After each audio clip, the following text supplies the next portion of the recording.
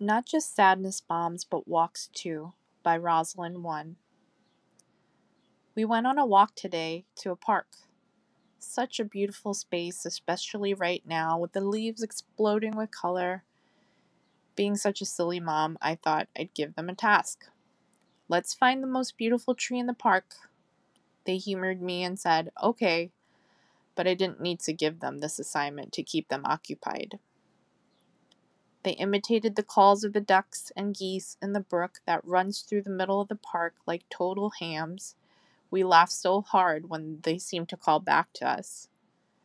They picked up big sticks and cracked them into smaller pieces and gave me gifts of colored leaves, pinkish red, yellow, orange and yellow, even one that was the shape of a duck track.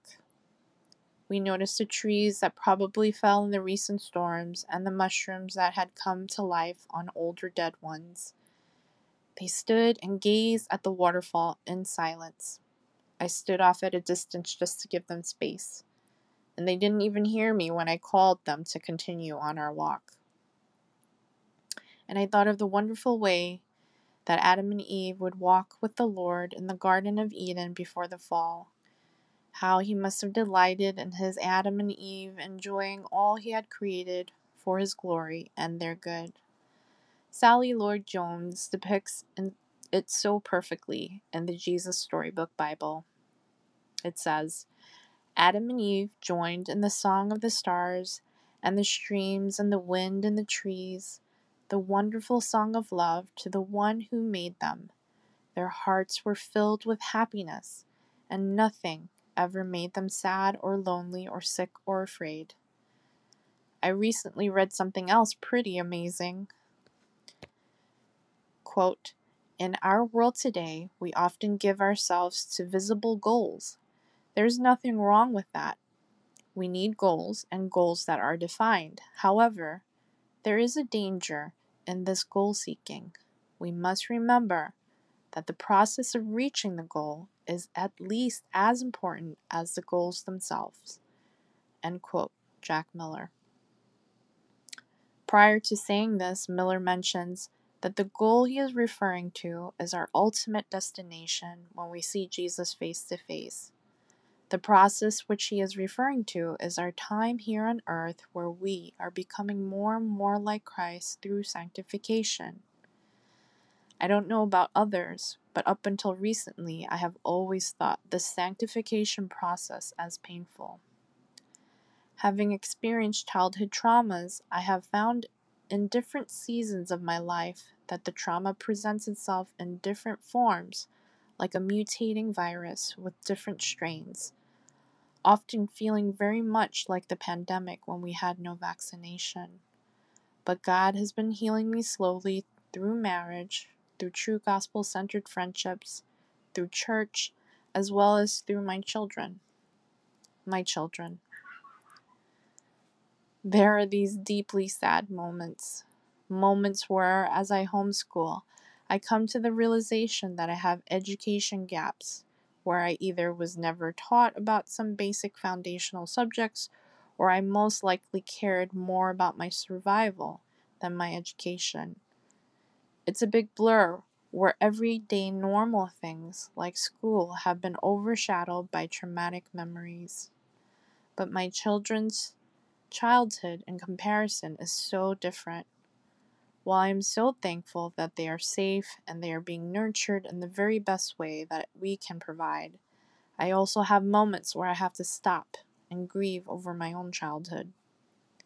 My husband had to explain it to my eldest son one day after something that happened triggered me. Mommy went through some hard things when she was younger. It's kind of like she has sadness bombs in her. It's always there, and sometimes things happen that set it off. And so my anchor and my hope has been for the day when I no longer have these ticking bombs within me to finish the race, the day when I no longer will have to wait to be whole, but I will be fully healed the way in which God intended. No more sadness, loneliness, sickness, or fear. Sometimes running the race looks like a walk in the park, But Miller says something that is kind of life-changing. Better yet, it's life-giving. Miller says, the process is just as important as the goal. Meaning, I don't have to just sit and wait for these bombs to explode or for the day when they don't, but I can enjoy life too. Yes, I'm broken, and this world never fails to give examples of brokenness too. But victory is mine as well, he continues. In that process, we are called by the Spirit to walk in intimacy with Christ, to enjoy Him and His people. I think this fellowship also includes enjoying the common things of life, really seeing the world like the simple thing of a human friendship, a good relationship with a parent, and even something as ordinary as enjoying a ball game. I think it also includes building a good relationship with your children. End quote. I'm reminded of the first question in the Westminster Shorter Catechism. The question reads, what is the chief end of man? And the answer, man's chief end is to glorify God and to enjoy Him forever. So friends, fellow parents, fellow children's ministry laborers, I am just in my 40s beginning to understand what this means. And my children have been a big part of this in so many ways. But today I will share just one way, very simply in just walking. When you go for a walk with someone, there's no agenda, only to be with the person, to enjoy their company. My children have taught me this, to be present with them in the moment and also with God. And so, yes, there are days where it's more like crying in Jesus' arms, but there are and will be days where you're just walking with Him too. He doesn't go away just because we have forgotten Him. He is there, ever present. We just have to get into the habit of remembering and living in this truth. It's a life thing. Not only when I'm doing quote unquote spiritual things, it's every moment holy, the mundane and the heart wrenching. Be childlike.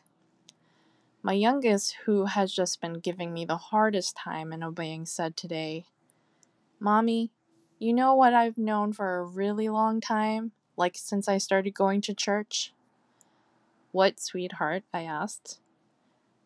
She said, that God is in my heart. I used to not be sure, but I am now. I asked, even though you can't see Him? And there was a long pause. And she answered, well, I can't see my brain, but I know it's there. I can't see the wind, but I can feel it. And there you have it, the wisdom of a 7-year-old given to her by God in His process of sanctification over her life. She said it so proudly and so boldly after a week of working hard on the discipline of listening and doing it right away, just like a child to be completely herself in disobedience all week and then give the biggest, most random mic drop of her short life in the middle of our lunch. So be like her. Be childlike, just as you are. Walk with Him. Enjoy Him who is present, Emmanuel. Be present with Him. And also take a walk with the family or a good friend and enjoy them too. It came at a great cost to our Savior. Enjoy the victory in Christ. And when we finally see Him face to face, it'll be that much sweeter. Until next time, I'll save a seat at the table for you.